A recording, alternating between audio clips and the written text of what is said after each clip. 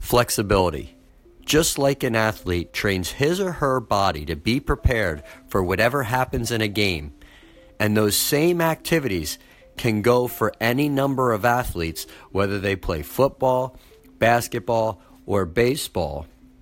Flexibility is important for our bodies as well as we move through our day. But just as important as physical flexibility is mental flexibility.